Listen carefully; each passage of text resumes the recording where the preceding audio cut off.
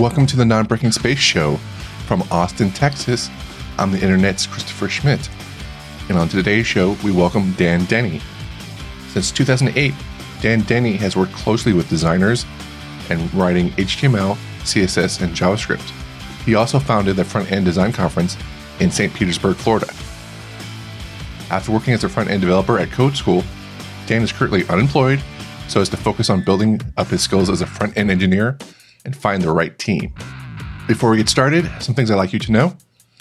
Make plans for CSS DevConf 2017 this October 9th to 11th. It's not just about CSS. We cover topics like web components, React, working with design systems, Webpack, and much, much more. So grab your tickets now and learn from Chris Coyier, Wes Boss, Mina Markham, Harry Roberts, Estelle Weil, and many more in New Orleans. Tickets are on sale now at cssdevconf.com. The UX Design Newsletter is a weekly list of articles, tutorials, and inspiration handpicked by yours truly. Sign up at uxdesignnewsletter.com and have the best links of the week sent to your email. Set it and forget it with the Non-Breaking Space Show newsletter. So whenever a new show is ready, it gets sent right to your inbox. Sign up now at newsletter.nonbreakingspace.tv. Find show notes and links discussed in today's episode with Dan at nonbreakingspace.tv. Be sure to follow me on Twitter at Teleject, Teleject. And as always, thank you for telling others about Non-Breaking Space. Now, on with the show. Cool. I appreciate you being on the show, Dan. I've known about you for a long time, and I think we only met like a couple times in general. So I think the last time I talked to you was at CSS DevConf and on the boat of or ship actually, the Queen Mary. I think that's last time. So I CSS DevConf there. So. But I do want to talk to you about how you get started in the industry, and then talk about what you're doing now and everything like that. So how'd you get into the web? That's a fun one. So getting into the web was, I was going to school for A+ and Net+, so like network, like PC repair and networking, trying to find my career. But my teacher was really into running his own little website. And so I found HTML in that, and that was like 2001. Yeah. And so then I was just a hobbyist for a long time, like building atrocious like Flash photo slideshows of my daughter and stuff like that. And then 2008, I applied for a gig as a SEO person, and they actually brought me on as a web designer instead. Oh, wow. Okay. So why were you thinking about becoming like a Net+ or a person to begin with, like a tech, I guess, that server backend or server repair, is that it? Yeah, well, it's kind of like general PC and repair. And so I was kind of thinking I would go more towards like a network administrator in some business, something along those lines. It was not really a web path at that time. Right. So, but what made you think about doing that instead of something else? Oh, I just always loved computers. I was a computer geek from, when I was a kid, and it's just like fighting. I think it was like fighting a Windows ME installation because I was young, broke, and trying to play video games, and like fighting like an ME just kind of was like, I fight this enough on my own time. Maybe I should, go get paid for this instead of like doing poker, which is what I was doing at the time. So you're like 2001 is when you started like HTML and Flash site. So when did you decide, or how did you become like, I guess, your professional first gig, I guess, with web?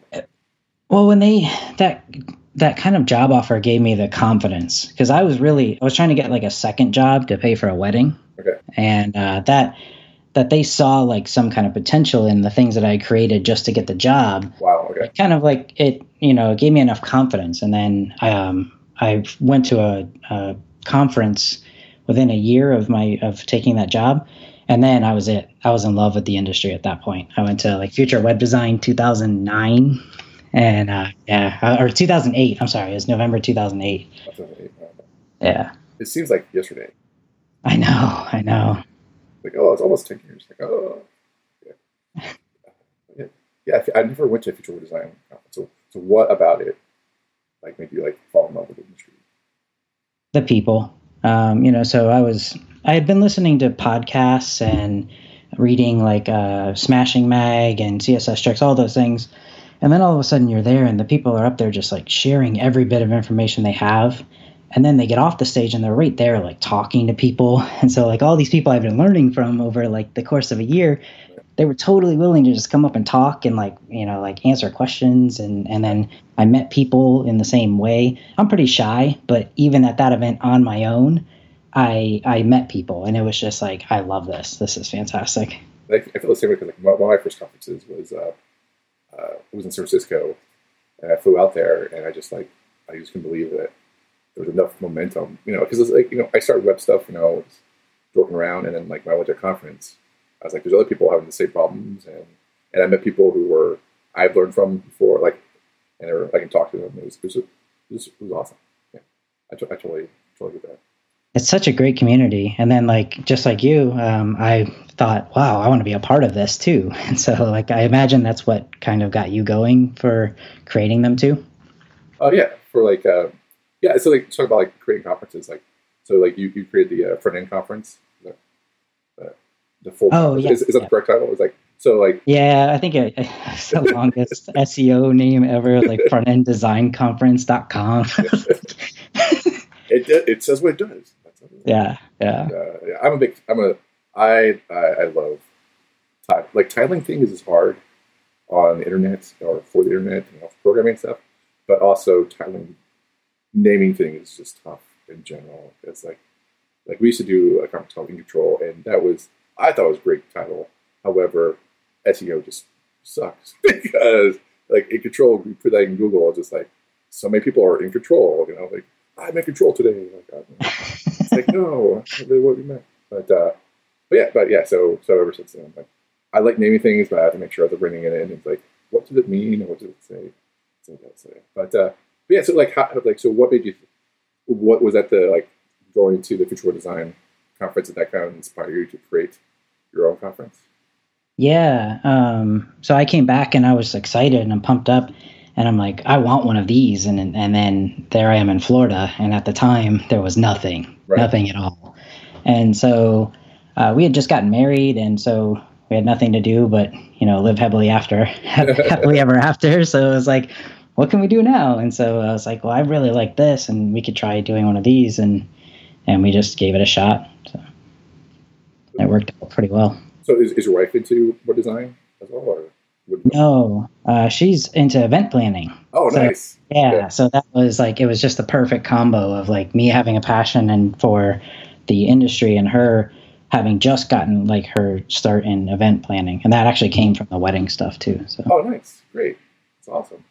Yeah, that makes it, that's like dynamic too. Because, we've done so many conferences, I feel like just trial by learning by error all the time. Am I doing this right? I am. So that's awesome. Yeah. So, so how was your first conference? Like, what would you recommend for people who want to start a conference? Like, what bits of advice would you give them? Oh, besides don't do it. Right. Yeah. It was easier back then. Let's just say that. Yeah. But the one thing that I think is, number one, you have to create something that you want to go to. I think that's probably the most important thing. And then from that, what I found worked for us was just be as real and as personal as you can. Because quite literally, we created something I wanted to go to. I invited the people that I was learning from. Mm-hmm. And then we just tried to be as personable with the people and tried to keep that that spirit of talking to everybody and just being there and being present with all the people. That seemed to work out really well for all of our time. Right. Yeah, I think that's so true. Like, you just want to you're just going on events. These are the people you want to see, present and talk to. That after they go off the stage, those are the people you want to have a adult beverage or non-adult beverage. Yeah. So and talk to you. So yeah, I think I totally agree with that. Is and designing a conference that you want to go to. I think that's where I started out. Was like I wanted to it was like have a bucket list type of thing. Like I want to do this, and then it's sort of like these are the people. If I were starting out, or if I have questions, I still have questions. I would like to talk to them about people. get these people in a room and see what they say and what they do. So that's great advice. So that's awesome. Yeah, and also just be. I think the only time that we haven't done that is with the CSS Conf, where we do the double blind voting and we just have no idea. Like the majority of people are coming, like I don't know who's coming. Like yeah, voted on, I have no idea. So and that's kind of scary. But it's always been great. A few years. So awesome. So from doing conferences, and you recently you recently left the job. Is that right? Yeah. I was a front end developer for Code School for pretty much like 5 years. Like technically, the last few months I was a software engineer for Pluralsight, but but up until that point, I was a front end developer for Code School. Cool. And because Code School got bought by Pluralsight. Right? Yep. Yeah, about 2.5, I think, years ago, maybe 3 years now, or something like that.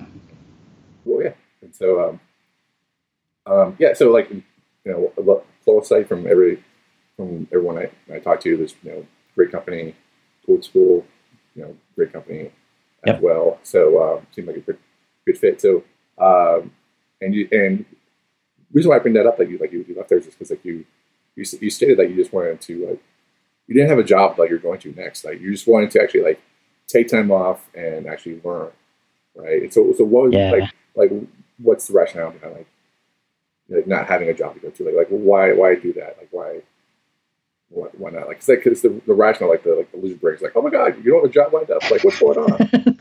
Yeah, it and people have a hard time believing you. Yeah. When you say no, for real, I didn't just get hired by somebody else and I'm just trying to leave quietly. No, I really didn't have a job. I'm just trying to go and figure that out. And a lot of it was just I'm a very passion driven person. I have to. It's a personality flaw, but I kind of have to really be excited about what I'm doing, what I'm working on, what I'm doing, those kind of things. And some of that had just, faded for me a bit over the type of work that I was doing at the time. And some of the people that I really, really enjoyed working with over the years had gone. And it was just a different thing. And so I was I'm not as excited about this. And I don't know if that's the job or if it's the role or what it is. Mm-hmm. So... And I'm getting older. And so I was I really want to, I don't think that this is the thing that I'm going to want to do for the next 10, 15 years or something like that. So I was maybe it's just time to make a clean break and then figure out what it is that I do want to do for the next 10, 15 years. And so that's, it's a pretty great thing to say. Because I know what's going to make me happy, and this is not really making me happy going forward. I think that's a pretty smart move. It's really shows a lot of emotional intelligence stuff. So what have you been doing to figure out what have you found out what you don't want to do? Even more so, is there other things that you don't want to do besides the web developer position that you had there? There's been a shift in the industry, and I was kind of I paid attention a lot. We were working at Code School and at Pluralsight. Our whole product is things that are going technologically in the industry, and so we have, I observed this stuff as we were going along, and the kind of the shift has been more towards what I consider now OG front end, which is where you took designs and turned them into HTML, CSS, and then some JavaScript or something like that. And that has kind of been replaced with this new front end, which is more like a front end engineering role. So you're now pushing more full stack. You're spending more time in data schemas and connections and various things. I'm not doing a great job of explaining that right there, but just kind of a shift in where your focus lies. And so in my time off, I was kind of what am I still really excited about the front end stuff? And it is really still that visual component. I love working with designers and then bringing things to life on the web and delivering things that directly impact customers hands, them interacting with something. I don't get as excited about figuring out gigantic data schemas. It's fun. It's cool for small little things on my own, but right. It's just a different thing. So I've been just kind of doing some small projects on my time to see like what parts am I fired up about throughout the day and what parts am I not, and doing some training, some courses. I'm like, what parts of this am I like interested in and excited about, and what part am I not? And like just kind of going through that for like 3 weeks now. So what have you been learning the last 3 weeks? What projects have you taken on? React, a good amount of that. Preact, which is like a very like performance small version of React, but basically the same thing. Yeah, like a small footprint, right? Yep. Yeah, I just sat through like a 3-day React course, and Preact was like the last hour of that, and I'm not sure, I want your opinion on it, but I was really excited about Preact. Like I was just like, yes, I want that. Like I want more of that. And, yeah, it was really cool. Yeah, cool. I'm not sure. So React, Preact, Node. So that was another thing, and that was most of these have been like Wes Bos courses. Like I did finished up his React one, then I did a Preact one on Egghead, and then the Wes Bos like Learn Node I just finished this week, and that one was fantastic because like as a front end developer I worked around a lot of these things, like just basic concepts of like MVC and data transfers, request response stuff. I worked around it without always understanding what was going on. And that course, like I feel like I have a much better understanding now of like data flow through an app. It's been really, really cool.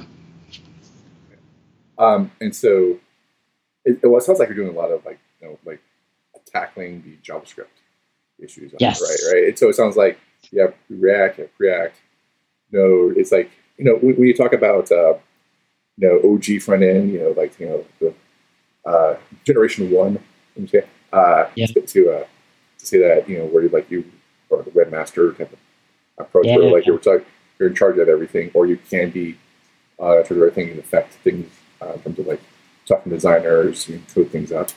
It sounds like JavaScript has eaten all the things, right? And so it's the server and like that. So what's your feeling about like this JavaScript world that we live in now?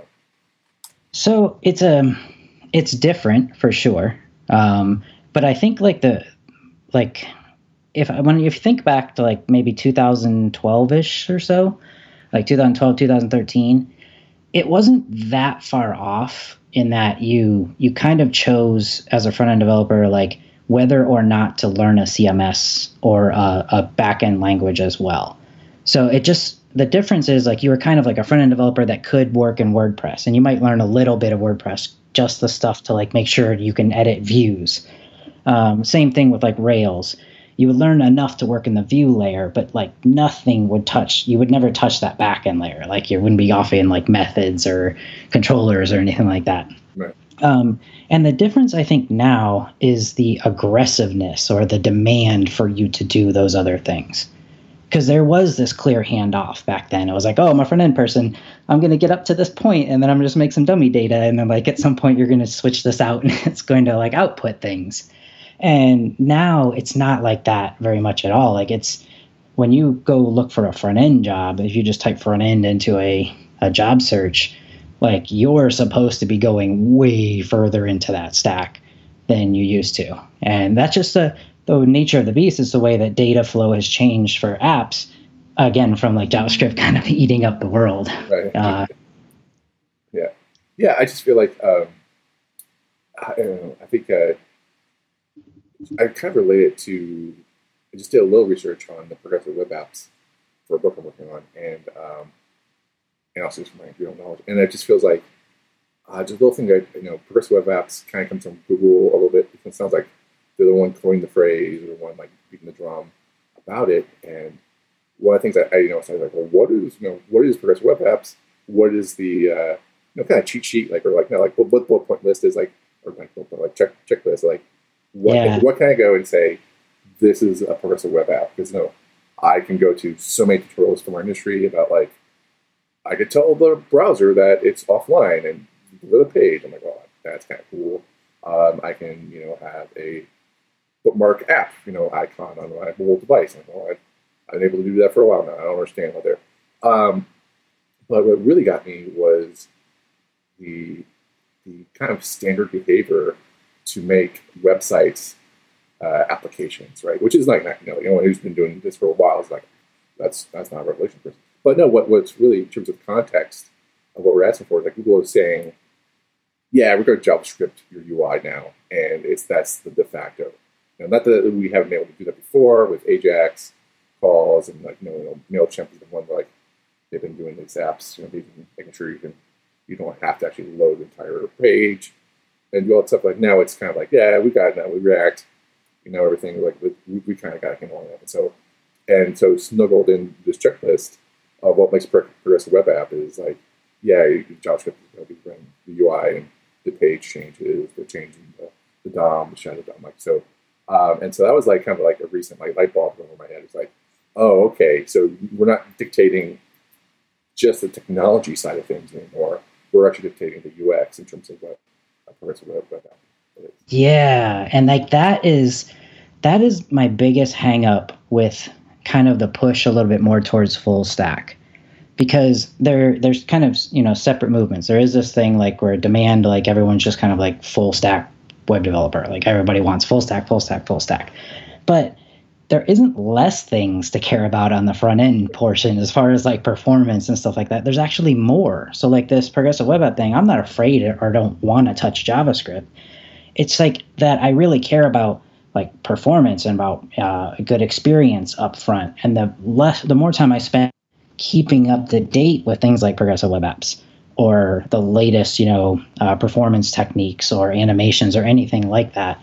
And so I still love that part. And the progressive web app, it drives it even more because I love that stuff. And getting your first service worker going is crazy, but it's so awesome when you like turn off your internet and the page doesn't die and things still work. Like it's just a fantastic experience. Like I love it. And like those kind of things make me so excited about it. And so it's more like that I still feel there's this divide, but you just don't see that so much at least in job postings. Yeah, well, I think job postings have been like a bane of our industry forever, right? So it's just like titles and job postings. Right, and then job interviews are like, what? Like, are you serious? So you're asking me this esoteric, hypothetical question? It's like, would you like me to code something for you? Yeah. Like crazy as it is. So I'm not sure what that's a whole different another discussion to have is job posting. But I guess I will just dive into it. Like have you looked at job postings as you're kind of researching and trying to find out what you want to do in the future? Or like, yeah, pretty much daily. Yeah. Because I would look at them pretty often because coming from the conference world and being kind of very active on Twitter and that stuff, you make a lot of friends, and so your friends are looking for new gigs, and so you start kind of like look around, try to help them like figure out who's hiring, who you might know somewhere that you can talk to or something like that. So pop out to things now, and daily I've been looking at like job listings now just to see like where do I fit in the grand scheme of things as far as like what people are hiring for. And what's your what type of positions are you drawn for? Like you mentioned like you're so care about the visual front end and the performance stuff like that. So what is there is it still like this generic title of front end engineer that's out there, or is there like is there a niche or title that you find or titles that you're looking forward to? I've probably found about like on the actual job sites, I think I found about 1 to 2 that I feel like I'm qualified for. Yeah, wow. Like from like the holistic description of the job, and those are the same ones that still fit in my wheelhouse as far as like they kind of list like a front end only. Like they usually don't have like an extra title piece to them, and so like there's been about 1 to 2 of those I think for sure, and then the rest have pretty much like it comes up as engineer. And what I've noticed a lot now is product designer is kind of also the thing that I used to consider a front end person. So you'll see product designer being like the people that both create comps and execute comps up to up to like hooking up data. Is there any like UX involved in product design? Yeah. So it comes into it's a pretty wide range of things too, because you might participate in like depending on the job posting or even personal experience, you might be participating in UX interviews and like the various process of that, creating comps, or also executing like some HTML, CSS, JavaScript, right. Working in like Framer and working in like the various like new tools that are out there. Yeah, I just I feel like, we talked about the like generation one of web designer, and so like where is that position gone? And the product designer seems like the fit, and so like that's another thing for me personally, trying to wrap my head around is like the term product to me means like a physical piece, and so when there's a big change like product design, like, well, what do you mean? It's like a website. I mean, it's not like real. It's like it's not real. And then like, oh, is that a knock on people who work on virtual stuff? I don't know. No, yeah, that's a good point, because like I use Pinterest, right. And a little while ago, like I realized that I had a board called like product design, and it was all like packages of bottles and like right. Stuff like that, and that's not at all what you consider a product now. Now it's like product is it can be like the whole of like, so if you picture like Shopify, like I would imagine, or actually I should probably know one that I know what I'm talking about instead of assuming somebody else. At Pluralsight, the whole UI, the whole like .com experience, that's product. And there's like probably about 15, 20 teams divided in there that are specific portions of that whole product team. So there's like 15 to 20 smaller product teams, which is, it's a different world than like what you and I got started in, what we're used to. Right. Yeah. So it's just like this nomenclature thing. And then like, also I'm trying to like figure out UX, because it's like part of my growth patterns. And like, I was the person who grew up with the web initially, and I was it like generation one. And so like, and all of a sudden someone decided to name things differently and not talk to me about it. And so that's the problem I have with that. So UX, I found like I'm really interested in UX. However, I haven't, I feel like it's part of my job, my skill sets that I already do, but like, oh, I can specialize in that. It's like, oh, that's kind of crazy. I could actually have a career just by doing UX. And I'm like, oh, okay. Like, but like you, like I love doing the visual stuff and like adding like the meat and bones, if you will, to wireframes, and like adding the fidelity to the design, and I love testing them out, and I also love getting performance, and packing as much of a visual presentation as possible with the fewest number of kilobits, as possible into that, and I love that challenge by doing that. So it's been I don't make it about me, but it's just like I feel like it's like one of my mysteries. Like, well, where do we go from here? And it's not just you though. I'm on the exact same thing. We're just like looking at the things that you've really enjoyed, and I'm sure this has probably happened to people before us as the web transition that first round too, the first major round. It's just like the things that we've really enjoyed and understood have changed, and now it's like, where do we fit in like this? Where do our interests fit in what is marketable now? So I want to get back and talk, like, in terms of someone who might be listening and saying, like, hey, maybe I'm a designer, maybe I'm a product designer, but I want to, like, tackle a development area. It sounds like sort of like what you've been doing, like getting your hands on JavaScript. Like, what, like, tools have you used? What courses have you used to dive deeper into JavaScript? So, would you recommend or? Let's see. Like I'm a visual learner, so I like start everything by finding some video of someone teaching something. So probably like I'm such a Wes Bos fanboy at this point. Like he explains things really well. So I basically learn everything that he shares. But aside from that, I bounce around. So the bulk of my time is spent like replicating code that someone is doing on a screen. And then I take that and then now try to make something that's completely different from the thing that was in that and try to redo it again on my own. And then from there, you end up in all sorts of tools. Like it depends on like what you're building or what you want to make. Like that Preact was a great example. by default, you can just grab Preact and do something. But I had seen this great talk about the CLI and how you generates all this stuff by default. So I'm like, okay, well, I want to build something using the CLI tool, and then go from there. So it's just kind of, you have to learn about things and then just kind of build something with it, whatever way you learn best. I'm horrible at reading documentation. It's my worst. Yeah. I'm just not good at sitting down and reading through the docs of things. I much prefer someone explaining something one time through. Right.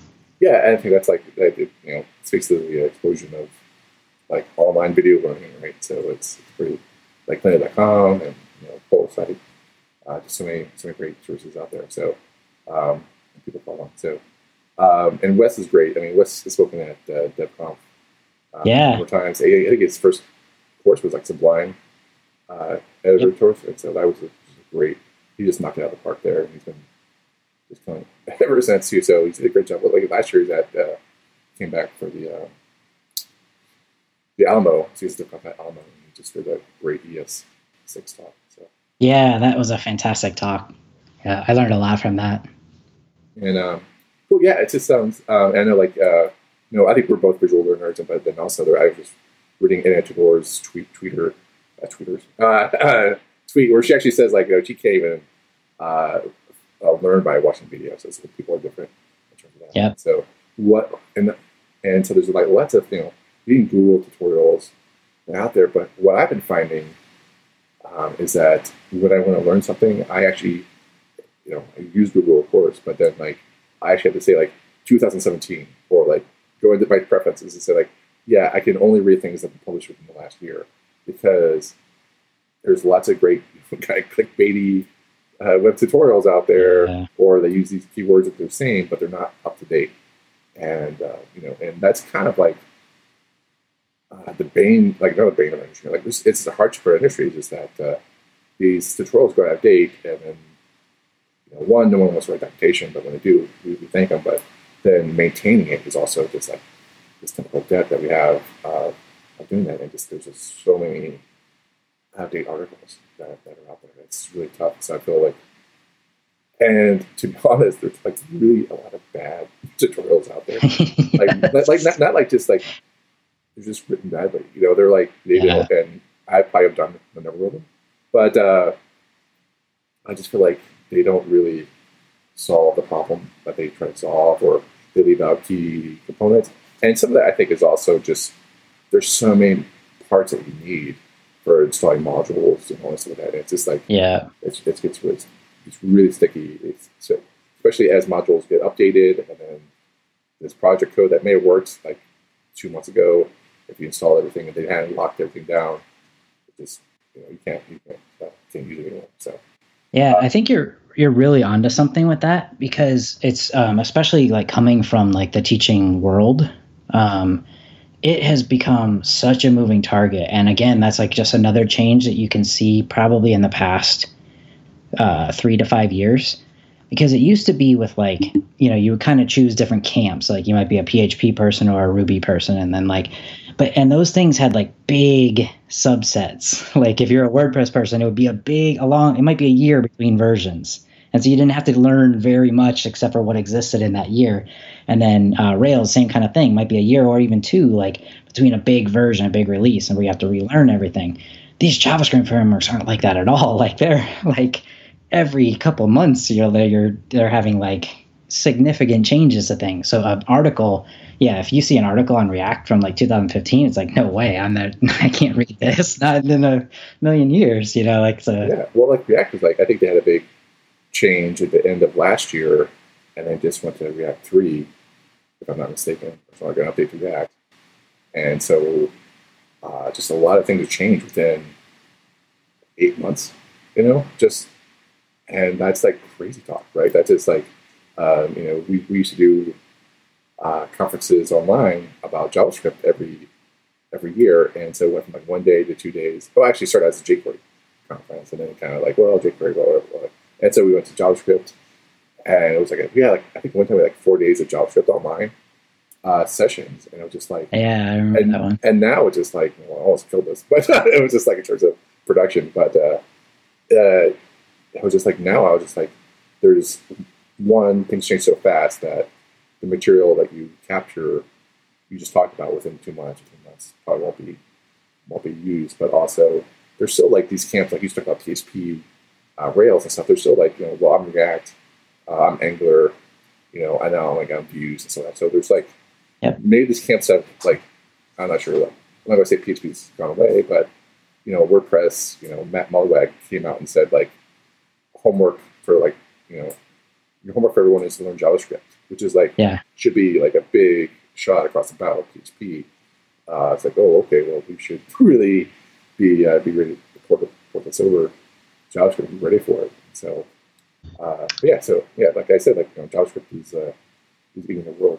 Yeah, and like the camps shift along that way too. So like Vue is very, very popular amongst like, I mean, it's not always exactly cut and dry like this, but Vue is very popular amongst the PHP community from the past. And then like the Rails community kind of like drifts in between. Like, so there's some people really like Ember, then there's some that use Angular, and then React is even making its way into some of the stuff too. So it's now a much more not divisive in the way that like in a negative way, but it's just more divided, much more varied. Like there's not like one or two primary camps that you can fall into anymore and write about or share. Right. Yeah, and so it's like, so to go back, like we used to do like 4 days of JavaScript Summit. Now it's like, so much has changed that I don't think I could, if I just want to do a React conference, I don't think I could do it justice within 1 to 2 days.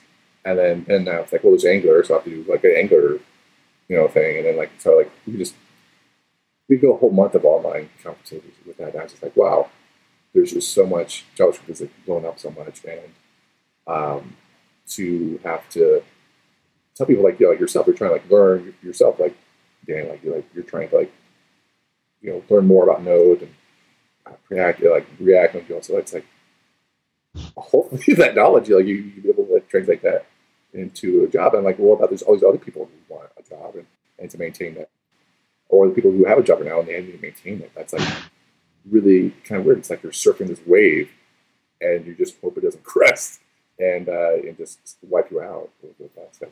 I don't know. So it's just kind of just like we're on this knife's edge. I don't know how many metaphors I can have here, but it's just kind of crazy, like how our industry keeps on moving. Yeah. So. And the competition keeps moving too. Like I know a buddy, they were hiring for a position that I'm not qualified for, but I was just curious. I'm like, okay, so I see where this is at, like, and so how's that been so far? And they got like, they tweeted it out, shared it, or whatever, and then like they had like 250 like entries within like a week or two span, and then like I narrowed that down to 40, and then we're starting their like 15-minute talks. So like, there's a lot of people out there in this space like that do have these skills and are very talented too, which is it's an interesting thing.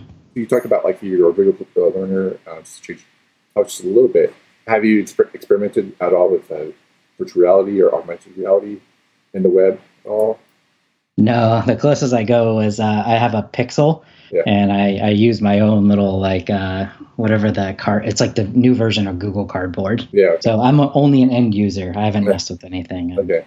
I just wondered if you're into it or not, because like I have, I experimented. I actually used someone's VR console and actually played some games with it. And I was like, oh, okay, now I get it and I understand why people are excited by it. I'm excited by it too, because just to be able to use your cell phone as your VR goggles, I think that's pretty awesome. But as someone, I just don't see using VR as a maybe as a gaming system. I can see that, but which is great. I mean, because gaming is huge. But in terms of practicality, which is where I like to sit, is in terms of like I want to build things that are practical for people. Yeah. Or like I'll help them learn better. It's not for me to do that. But augmented reality, like I can get behind that.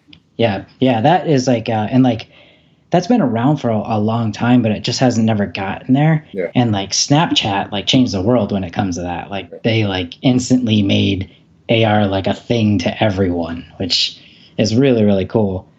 So yeah, that stuff is really neat, and there's a lot of really cool things that are going to be coming from that, I think. as we go, and scary, horrible commercial things also, but good things for the most part. Well, I feel like the web is sort of like augmented reality, because like my view is that before like email and web became, as it became more mainstream and more commercial, people's ability to just transform their lives by pulling like electrons and information from the air, from their cable modems, that type of thing, they have now access to information on demand and can just they get information on very simple stuff like restaurant reviews, to where to go to eat, so they don't go to a bad restaurant, to finding out where to do activities, research schools, research home buying. I mean, it's just like you haven't left anything, but you're changing your environment just by the web. I feel like the augmented reality is just a natural step to that, even though it's a big leap to it. So any thoughts on what you're going to learn next? What topics do you think you want to dive into? What kind of projects you're looking into? Yeah, so I've been kind of like, I'm a product minded person. Like, I really enjoy that, like working on a product that I prefer iterative work, where we can kind of like keep working on something, keep making it better and better and better. But in the meantime, while I'm figuring out which things that I would like to do on, kind of like working with a friend, I might just start doing like 1 or 2 like client projects, just kind of keep me like building things and keeping going through, that aren't like a whole, like my entire time, but it just kind of will keep me busy and, keep revenue coming in, which is always a concern when you don't have a job. But yeah, so like that kind of thing is what I'm doing right now. And I think that's going to help me figure out what it is that I want to do. Well, best of luck. And how can people reach out to you on the internet? Maybe give you a job offer. Sure. Yeah, I'm pretty active on Twitter. It's probably my best way. At Dan Denny on Twitter. And your website is dandenny.com. Yeah, yep. I got lucky. The extra E, makes it very easy. Cool. Awesome. Well, thanks for being on the show. I really appreciate your time today. Thank you.